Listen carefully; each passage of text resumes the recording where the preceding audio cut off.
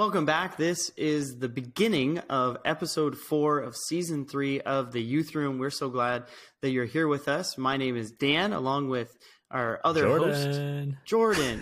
And today we're answering the all-important question, who is Jordan? That's it. You've heard me right. It's time that we got to get to know Jordan. I have lots of questions lined up for him. Have there been any books written about you, Jordan, to this point? Do you have a Wikipedia page? You know, it's funny you should mention it. I'm working on an autobiography, actually. Interesting. Well, that's great for you, Jordan. But what this episode is really about is who is Jesus? We want to talk about how can we know Jesus? Who is he? And how does knowing who he is affect our daily lives? It's a great episode. We talk about these titles that Peter gave when Jesus asked him this very same question, who do you say that I am? And we talk about the oneness, we talk about the Spirit, and we talk about how all of these things impact our daily lives. Yeah, for sure. It's a great episode. I think you're going to enjoy it. For me, what it all comes down to is by the end of it, I really think you'll start to see how it matters today. Not just, who this guy was 2,000 years ago, we're just past Easter. Everyone's talking about him, thinking about him, but how does that matter to me as a young person here and now? Hope you enjoy the episode. Enjoy the discussion. Let's go. You're listening to The Youth Room, a podcast from UPCI Youth Ministries for students and young adults. Every month, Daniel and Jordan hang out and talk about things relevant to you as an apostolic young person. If you like what you hear, please consider following and subscribing to the show. P.S. We want your feedback. Visit anchor.fm/theyouthroomym to connect with us on social media and send us a voice message if you have a question or topic that we should address in the future. It's Easter, or rather Easter has just passed, unless, you're listening to this one a little bit late. And Easter is one of those 2 holidays on the calendar where people all over are thinking about, maybe even talking about Jesus. People who aren't Christians, friends, family members, coworkers that don't go to church or wouldn't consider themselves religious in any sense. Around Easter and Christmas, they usually are thinking about and sometimes making comments about Christianity or about Jesus or about church. And so in this episode, we're talking about who Jesus is. What would you say if someone asked you who Jesus was, Dan? Oh, that's a big question. I would say he's my God, I guess. And then I would start there. But I think you're right. Like that is such a huge question. And everyone has kind of their own, preconceived notion. Like there's very few people who, if you ask them like, who is Jesus? And they'd be like, I don't know. I don't know who that is. Right. And it's, there are people with that name, but it's very clear who we're talking about, anyone that you ask about this. Yeah, for sure. And that question, it's actually not a new question. It's actually one that Jesus himself asked his disciples in Matthew 16:13-16. It says, when Jesus came into the region of Caesarea Philippi, he asked his disciples saying, who do men say that I, the Son of Man, am? So they said, some say John the Baptist, some say Elijah, others say Jeremiah or one of the prophets. And that's kind of similar to what you were just alluding to. Like a lot of people have their own preconceived notions, right? And we see the same thing was true back in Jesus' day. Some thought Jesus was just a teacher or a prophet, like this spiritual figure, like kind of like an influencer, if we were to use modern terminology, right? But Jesus said in kind of challenge or opposition to this, he said, but who do you say that I am? And then verse 16, Simon Peter answered and said, you are the Christ, the Son of the living God. So we're going to explore this, unpack it a little bit, and just talk about these 2 phrases that Peter responds with, the Christ and the Son of the living God. But before we even dive into that, why does Jesus' identity matter? Can you help me answer that, Dan? Yeah, for sure. And just to go back to something so we don't brush over it, but the directness of Jesus in asking that question, right? He says, they kind of give this response, people say this and people say that. And what he's trying to get to, or what's important to Jesus, is who do you say that I am? So at the end of this, like by the end of this podcast, and hopefully maybe you're coming into this already with the right idea about Jesus, and we're just going to solidify it for you. But that is the most important thing, is you deciding, who Jesus is to you.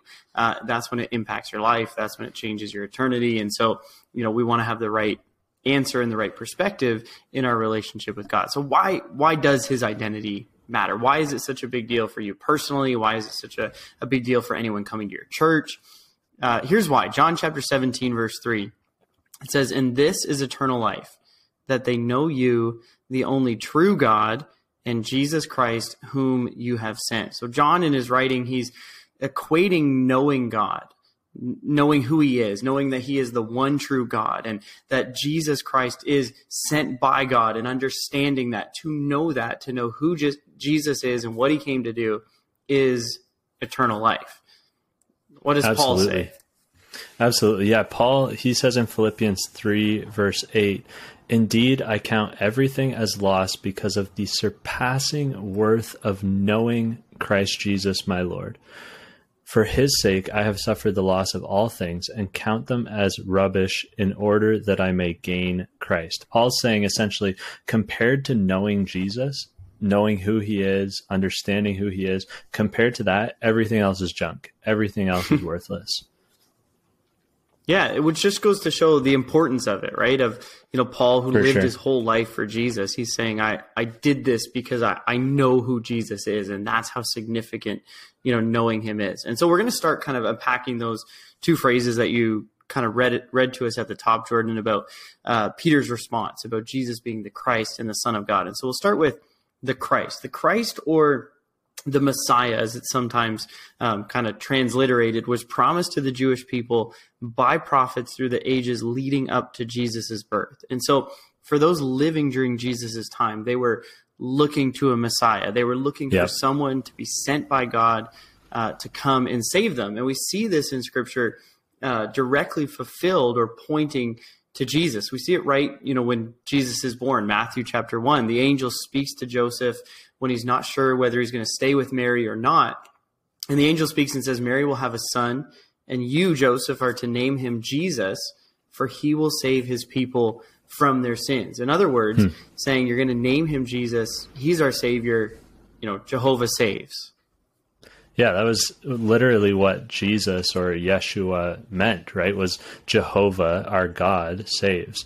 And this idea of a savior or a Messiah, it goes all the way back to the beginning, right? This idea that humanity is in sin, that we're separated from God, that Adam and Eve kind of brought this into the world, made that choice, that decision to reject God's command, to disobey. And it's a choice that we all make in our lives. As we, grow up, we choose sin. It's our carnal nature, this like propensity or inclination to sin. And sin messes up our lives. It messes up our relationships, our families, the world around us. All of these things are impacted by the choices that we make that go against God, go against his word. And Jesus showed up to create a path out of this downward spiral, to kind of correct course, so to speak, or to offer us as his people, his creation, a way to get back into relationship with him and to get out of this sinful spiral that takes us further and further into darkness. And that's kind of what it means to be the Christ, to be the Savior, is to come on the scene to create this path back to God. Mm-hmm. And it speaks to what he came to do, right? The reason for his being, the purpose of, God in flesh on earth, right? Jesus Christ. And so the next kind of statement about Jesus, the Son of God, is not necessarily about, why he existed or why he came, but it's about what makes it possible that he is able to save us. If we're saying that, this person, Jesus Christ, Jehovah saves, it is through him and, by him, how is that possible? How is he different from anyone else? And that gets us back to that second term, which is that he is the Son of God. And so what does that mean? Why is Jesus called that? We're going to dig into it. So the meaning of the word son, David Bernard writes in a oneness view of Jesus Christ that at its most basic, this is what he writes: the phrase son of means that the being to whom it applies originates in some way from someone else, whether literally or figuratively. The phrase son of God indicates that God is the direct origin, and source. In other words, Jesus Christ comes from God. The source, or what allows Jesus Christ to be a person, to exist, is God. Thus, he is referred to as the Son of God. Yeah, and that's a really good foundation for understanding how this phrase is used in Scripture, because we see it all the time where Jesus is referred to as the Son of God. And sometimes that's confusing, right? It's like, wait, like people worship this guy, people, pray to him, people exalt him. There's an entire religion based on his name. Like, what is he? How is he just the Son of God, right? Because we think of different mythology, and like we've got these Greek gods where like there's Zeus, who's like the father, and then there's like he's got sons, and we think of it in like a very literal sense, right? But the way that David Bernard explains it there is so simple to understand, right? We see that Jesus is referred to as the Son of God, both literally and figuratively. And when we look at it literally, you kind of alluded to it earlier when you read from the book of Matthew, chapter 1, where we see that Jesus didn't have a biological human father, right? The angel was talking to Joseph because Joseph, who we often see as, Jesus's father in Scripture, his human father, he wasn't literally Jesus' father, but instead Jesus was conceived by a supernatural act of God, that his literal genetic origin could be traced back to that supernatural event, could be traced back to God. And so in that sense, he was literally the Son of God. And then he was also figuratively the Son of God because God was the source of everything that Jesus embodied. And this one you can understand with a bit of context. When you start to read through Scripture and you're looking in the New Testament and you see these characters like James and John, who are referred to as the sons of thunder, or Barnabas, who's referred to as the son of encouragement. And these phrases, they don't mean that these guys had parents who were, named Thunder and Encouragement, but that's obviously not how we understand it when we read it at face value either. We get the sense that, James and John, they were perhaps, very like aggressive or very tenacious people. They were kind of abrasive personalities. And Barnabas, on the other hand, was an encourager. He was someone who was really easy to talk to, easy to get along with, someone who, when you spoke to him, you were uplifted. When you spoke to him, you were just, kind of put at ease and put at peace, and had a positive hope for the future when you came away from a conversation with Barnabas. Who doesn't need that?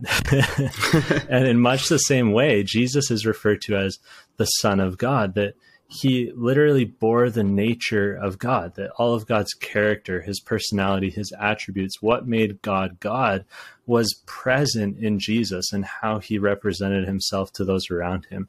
There's a verse that's actually the popular title of one of Brother Bernard's newer books, and that's "The Glory of God in the Face of Jesus Christ." It's this phrase that comes from a verse in Corinthians, and it's such a great way of explaining that concept that Jesus was figuratively the Son of God, because you could see God's nature and his character when you looked at the face of Jesus. Yeah.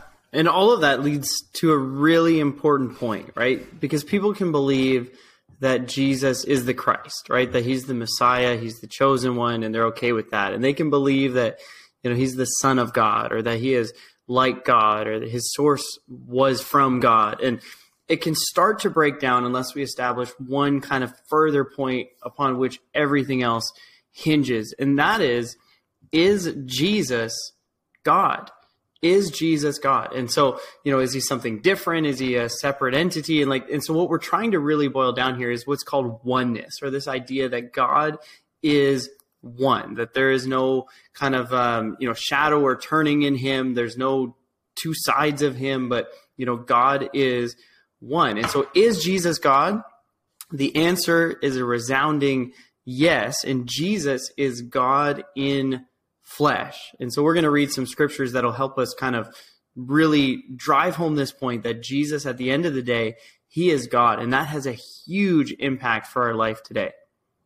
For sure. I think even before we get into some of these scriptures from Colossians, I'm thinking just about some of the things Jesus said himself. Like in John chapter 8, I believe it's around verse 50, 58, Jesus is talking to a group of religious leaders, and he's talking about Abraham as if he knew him personally. And these people are asking him, like, why are you speaking in such a familiar tone of Abraham? Are you a time traveler? Yeah. And he says to them, before Abraham was, I am. And in saying that, he's equating himself with God. And that was, even when you look at the case for Jesus' crucifixion, that was like the biggest sticking point, was that this guy made himself equal with God through the things that he said and did. And then you also have what he said to Philip, where he was like, if you've seen me, you've seen the Father. These things that, again, were just equating him with God. But it's not just Jesus himself that said these things, but his disciples, as they would continue to write the New Testament, had more to say on that topic. Yeah, so Paul, 2 verses, Colossians chapter 1, verse 19, he says, for God, in all his fullness, in everything that he is, the fullness of him, was pleased to live in Christ, meaning everything that God is, everything that God was in Christ. And he follows that up the next chapter 2, verse 9. He says, for in Christ lives all the fullness of God in a human body. And so in case they missed it like the first time, he just kind of, he circles back around to it, because it's such an important point that all of God was in Jesus Christ. And as you kind of said, there's so many other scriptures where Jesus talks about himself, and he identifies himself, as the Father, as God, saying they are one. To know one is to know the other. And so there is this cohesiveness, or this oneness to God, where Jesus speaks as God and he acts as God. And so how does this impact our lives today? And that's really what it comes down to, is like, this is a great theological discussion, but why does it actually matter? And it does, because if God didn't do this, if he didn't come in flesh as a man and die on a cross, you and I couldn't know him. That's really the distinguishing factor with Christianity. And I'm glad we're talking about this around Easter, because it's so powerful, this concept that, people might say, oh, if there's a God out there, like, you'll never really know for sure. But Jesus and what he did when he came to earth is the biggest counter to that point, right? It's this idea that God actually stepped into creation. He put on flesh, came on the scene, and came so that we could know him. Hebrews 2:14 to 15, it says, inasmuch then as the children, that's you and me, have partaken of flesh and blood. So we're here, we're flesh and blood. We're creatures that you can see and touch. He himself, talking about Jesus, likewise shared in the same, that through death he might destroy him who had the power of death, that is, the devil, and release those who through fear of death were all their lifetime subject to bondage. Jesus took on flesh so that he could free us from sin. By coming in human form, God was able to take the punishment that you and I deserved for our sins, and he was able to bear it himself. He took on human form, and he suffered the consequence of death for our sins so that we could experience new life by his Spirit. That's really, in my mind, one of the biggest ways that this affects our lives today. Yeah, and it had to be God, right? He had to have no sin. It's kind of like if someone had, run up a tab at a store, and, they'd just been buying things on credit for a really long time. And it was kind of getting to the end where it was like, is this person like ever going to pay this back? Like we've got to cut them off. And then that guy comes to you and is like, oh, if you want a TV or something, like a new Xbox or whatever, like I'll just go to them and I'll put it on my tab and I'll pay for it too. And he goes to do that, and they're like, no way, like you can't buy stuff on credit for your buddies. Like you haven't even paid your own thing. Right. And so no one with sin can be like, oh yeah, I'm going to have to die for my sin anyway. I'll just take on everybody's sin. Just add it onto me. It didn't work that way. But God, because he was blameless and he was innocent, when he steps up, he doesn't deserve to die, and yet he's laying down his life. Yeah. He says, I will take their sin upon myself. Like no one else can step into that. No one else could die for us, die in our place, other than Jesus. And so That's why it matters so much, because of who he is, because of what he did. The promise now is that we can have the same power of God living inside of us. That's where the Bible kind of takes us. The story of Scripture takes us, that we see Jesus, we see him die, we see him resurrected. And he talks about this promise of the Spirit, or his Spirit, his presence filling us. And so that's kind of where we're going to turn to next, is that this relationship with God is an intimate one. It's a personal one. And it all kind of begins with this defining experience. Yeah, 100%. I think this idea that when we look at Jesus, we can actually know God, that when we spend time in prayer, it's not like we're, talking to someone we could never meet, someone we could never know, whose name we would never know. We would just refer to them as, by their title. Like, we don't just say, "Hey, God, how's it going?" But we know his name. We can speak to him. We can see him in Scripture. We can read about what he did while he was here on earth and the way he interacted with people. And that's really Christianity. It's all about not just believing that God exists, but we can know him, we can understand him. And when that happens, when we get that knowledge and that understanding, and as we go deeper into it, we live differently because of it. Because we can have a relationship with him, it actually impacts the depth of our faith and how we live our lives. And, we read before that Paul said everything else was junk in comparison to knowing Christ. And he continued that thought in Philippians 3, verse 10 through 11. He's saying, "I want to know Christ and experience the mighty power that raised him from the dead." That same power. I want to experience that, right? I want to know him, and I want to experience that power that raised him from the dead. Then he says something weird. He says, "I want to suffer with him, sharing in his death." What? What's he saying there? He says, "So that one way or another, I will experience the resurrection from the dead." He's saying, I want to submit. I want to obey. I want to, in a way, suffer with him. I want to lay something down. So he's talking about that surrender of his own life, that surrender of his own will to God. I want to suffer with him, sharing in his death, so that one way or another, I will experience the resurrection from the dead. I think that's such a cool passage. And I really encourage you, go study the rest of Philippians 3, because there's more to it that we just won't have time to get into in this episode.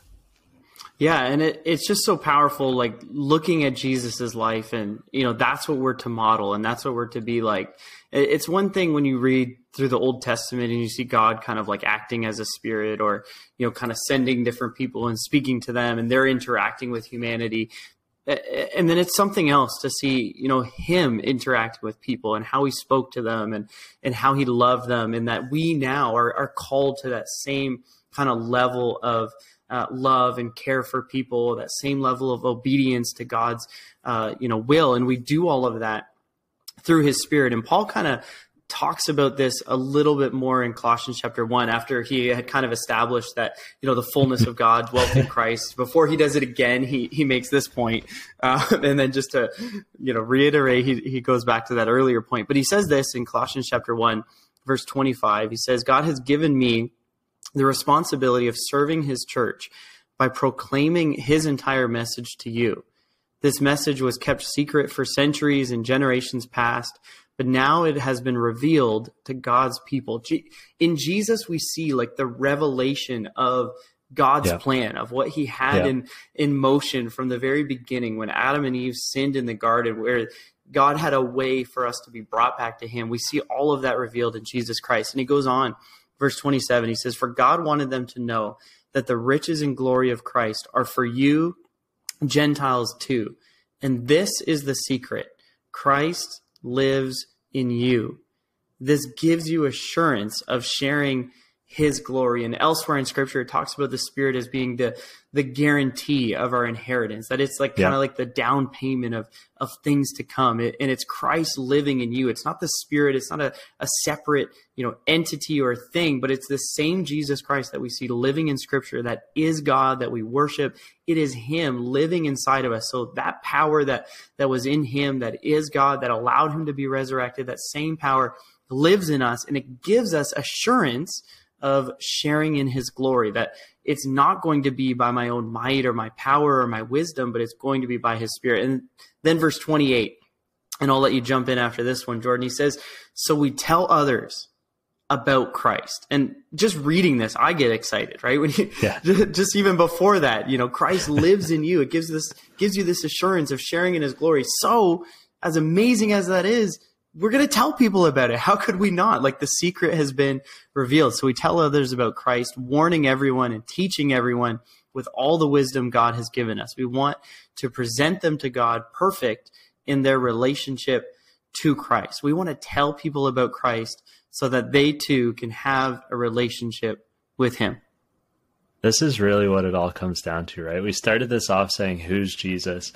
And I hope by now you're starting to see not just who he is, but why that actually matters. When you understand who he is, it changes everything, right? Like, it gives you hope. It gives you an assurance of experiencing something greater than this mundane life that surrounds us. But we have hope of sharing in his glory. And so I wonder if, you're listening to this and you haven't been filled with the Spirit, pray for God to fill you with his Spirit. If you are struggling to understand what that means, maybe go back and listen to episode 3.2 on the Holy Spirit and speaking in tongues. And we really unpack what the Bible has to say about being filled with the Holy Spirit. Or maybe it's been a long time since you've felt that experience of Christ working in you, since you've really felt close to him in prayer, or you've really felt close to him just in general. Spend some time now and pray for God to refill you with his Spirit so that you can have that hope of Christ in you. I've heard it said, kind of building off of some of the passages that we read, pastors or ministers in the past have said that God partook of human nature so that we could partake of the divine nature. And in some ways, that's what we experience when we're filled with the Spirit. We're partaking of that divine nature. It's the power of God alive in us. So I encourage you, pray for that experience right now. Yeah, and continue to read the scripture, right? Read Matthew, Mark, Luke, and John. Read about Jesus. If you're feeling disconnected when you pray, or if you're feeling disconnected as to why you live a Christian life, or you feel like you're not able to reach the people around you despite what you're trying, just look at Jesus. Look at how he treated people. Look at how he acted. Look at the criticism and the persecution and all of the things that he experienced. And no one is more loving, and no one is more caring, and no one is more kind than him. And so if he was met with hostility at times, like, we too will feel the same thing, but we continue to do it because we have this relationship with Christ, because we know him, we know who he is, we know what he came to do, we know what he has in store for us. And that allows us to continue to persevere and to continue serving him. And so continue in prayer, continue in reading about Jesus, and continue to build that relationship with him and tell others about him. As we wrap up, tell other people about this podcast. We are trying week after week or month after month, whatever it is. Maybe you listen to them all at once, binge listen to them. We encourage you to do that. If there are episodes you haven't listened to, go back and do that, but share it with somebody. We are trying through this to help all of us to grow closer to God by knowing him more, by understanding his word more, by seeing how it applies to our lives as young people. And the more we do that, the more we turn to his word, the more we open up ourselves, God will help us to be more and more like him, and we'll be deeper and stronger in our relationship with him. So thank you so much for listening to this episode 4, Who is Jesus, of season 3. Thank you so much for giving us this time. Share it with somebody. God bless.